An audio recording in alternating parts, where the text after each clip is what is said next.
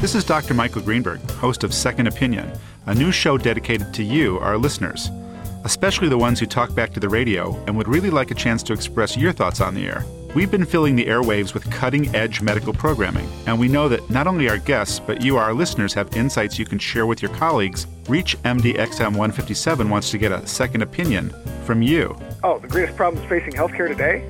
The government reduces Medicare payments, and my overhead continues to grow. My own medical care? I get my checkups in the doctor's lounge. I'm too busy to schedule a physical. Second Opinion is a new regular feature on ReachMD XM, dedicated to our listeners who have something to say, listeners like you. We make pharmaceutical reps sign up for assigned times. We don't want 6 or 7 to show up at once and fill the waiting room seats that our patients need. You listen to our hosts and guests. Now it's your turn. Write to us at secondopinion@reachmd.com. We'll keep the topics interesting. You keep the insights coming. We want a second opinion. It's time to hear what you have to say.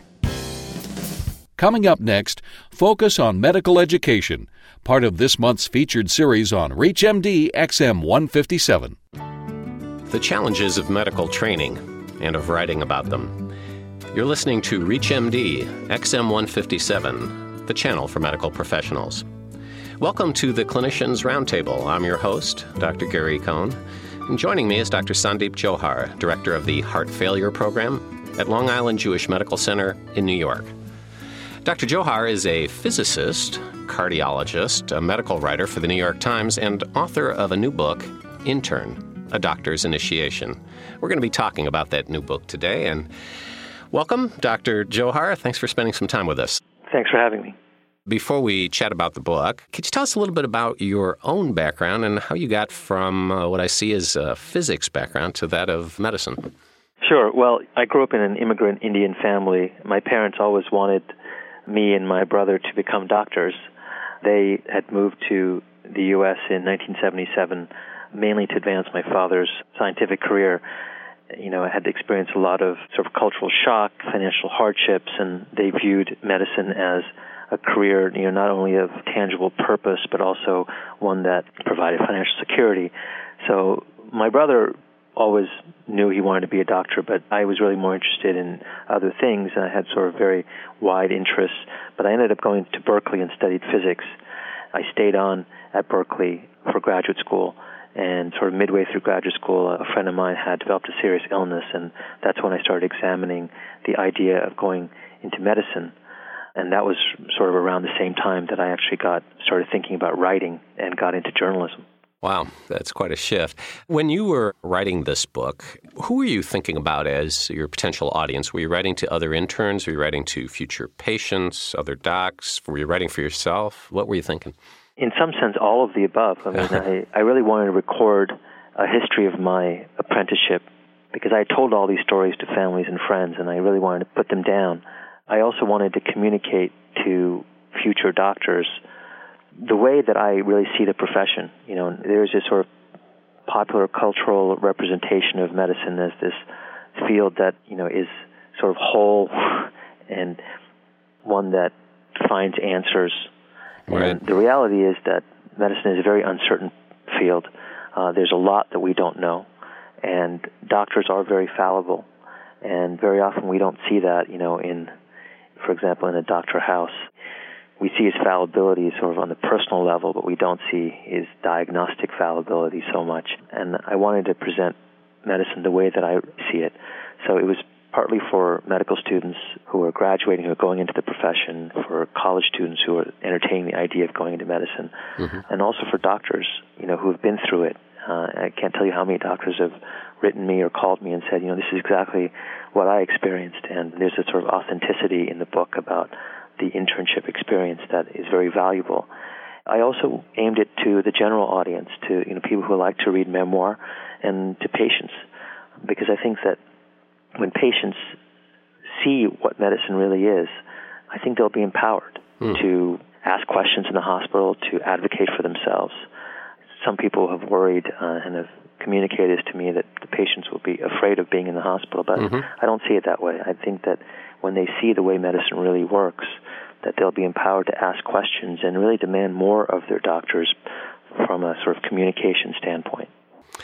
Sandeep, I'm fascinated by the concept that during a busy internship or during a busy practice later on, you were able to write a book. How did you do that? Did you actually start writing during your internship? Did you write it 10 years later? What's the mechanics of this? I started writing during internship, but I wrote the book many years after my internship. I see. I started writing the book in 2004 and finished it in middle of 2006. So it took me about 2.5 years to write the book. Mm-hmm. I started writing during internship for the New York Times, and the way that happened is when I was in graduate school and was planning on applying to medical school, one of the attractions for me was that doctors can have more of a public forum for their ideas than physicists. And I was always very interested in writing. So for the summer before I went to medical school at Washington University in St. Louis, I applied for a science journalism fellowship, and I got the fellowship. I went to Time magazine in Washington, D.C., and at the end of the summer, as I was packing up to move to St. Louis, I asked the Washington bureau chief if he could give me some names of journalists I could call on in the future. So he gave me some names of people at the Miami Herald and the Tampa Tribune and the San Jose Mercury News. And I said, that's all fine, but what about the New York Times?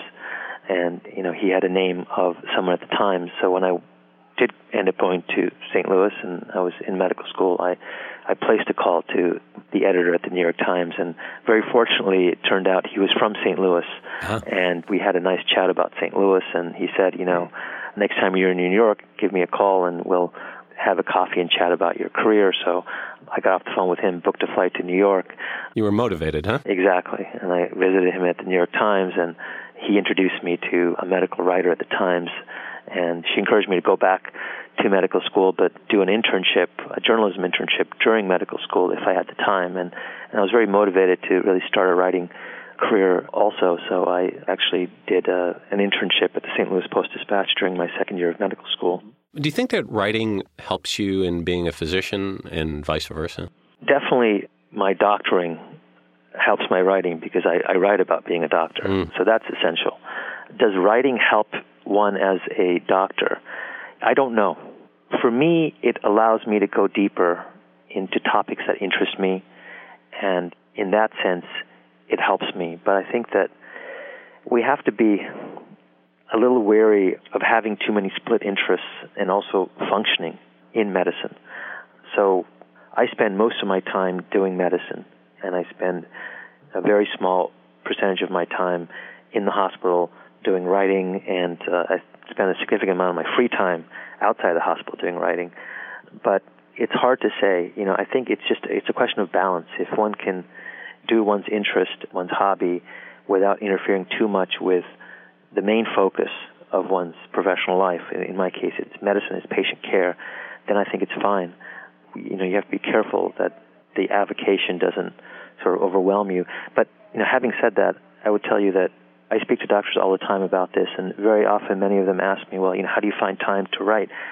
But they're some of the same people who have very involved hobbies themselves. Some spend an inordinate amount of time doing very intricate shipbuilding, reading, spending, time on the golf course. So, it's just whatever. But I think most doctors are looking for balance in their lives. And for most doctors, just the professional aspects of patient care is not sustaining in and of itself. They do need something else. You write in your book a lot about your own ambivalence, questioning of some of the tenets of medicine that you're beginning to learn, and questioning the psychosocial deficiencies in the system. Does your writing today still reflect that? Do you still feel those ways? Are those things you feel compelled to write about? A lot of what I wrote as an intern or resident reflected my innocence, my naivete. Hopefully I've retained some of that. And so I do continue to write about how I think that in many ways we inadvertently mistreat patients by not communicating with them, by not really paying attention to their needs as whole people, their psychosocial needs and so on. But, I'd say in recent years my interests have changed somewhat, and I'm exploring more the problems of medical practice and some of the stresses on doctors from malpractice, from insurance companies, from some of the financial pressures. So, things do change, but I still feel very strongly that in many ways, the profession does let patients down, and we need to do a lot more than we are doing. Have any of your patients come to you and say, I've read your book, and have you gotten feedback from your own patients? Yeah, just 2 days ago, a patient of mine came into the office. He wanted his book signed, and he said, I'm surprised you still have a job. I said, what do you mean? He said, well, if you were my employee, I would have fired you. Yeah. So what do you mean by that? He said, well, you sort of exposed everything. I think that, I've been very gratified that my colleagues have been very supportive of me and my writing. I think it's twofold. One is that many of them see the truth in what I've been writing about and trying to convey, about the profession, about some of its inadequacies. And then I think in addition to that, the fact is that when I do write in the book about fallibility, it's usually my own, as an intern, making mistakes. And so, I'm not really interested in pointing the finger at people. It's really at myself and really at the system. And I think most doctors can relate to that. Sandeep, I appreciate your sharing some of your not only thoughts but processes with us. We've probably got a lot of budding writers out there as well. My thanks to Dr. Sandeep Johar for being our guest.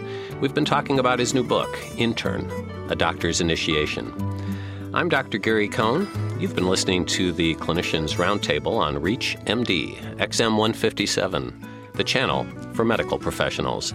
To comment or listen to our full library of podcasts, visit us at reachmd.com. Register with promo code RADIO and receive 6 months free streaming for your home or office. Thank you for listening.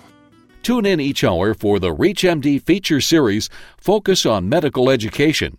We thank you for listening to ReachMD XM157, the channel for medical professionals. You're listening to ReachMD XM157, the channel for medical professionals. Here is a sample of the great shows airing this week. I'm Dr. Bill Rutenberg.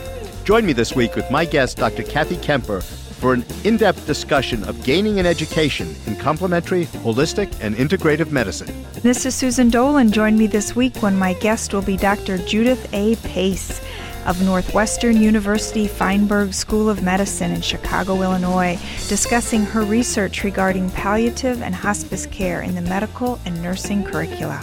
And this is Dr. Mark Nolan Hill. This week we will be speaking with Dr. Javed Farid at Loyola University Chicago Stritch School of Medicine. We will be talking about recent concerns regarding heparin contamination. Thank you for listening to ReachMD XM157, where we change topics every 15 minutes. For our complete weekly guest and program guide, visit us at reachmd.com.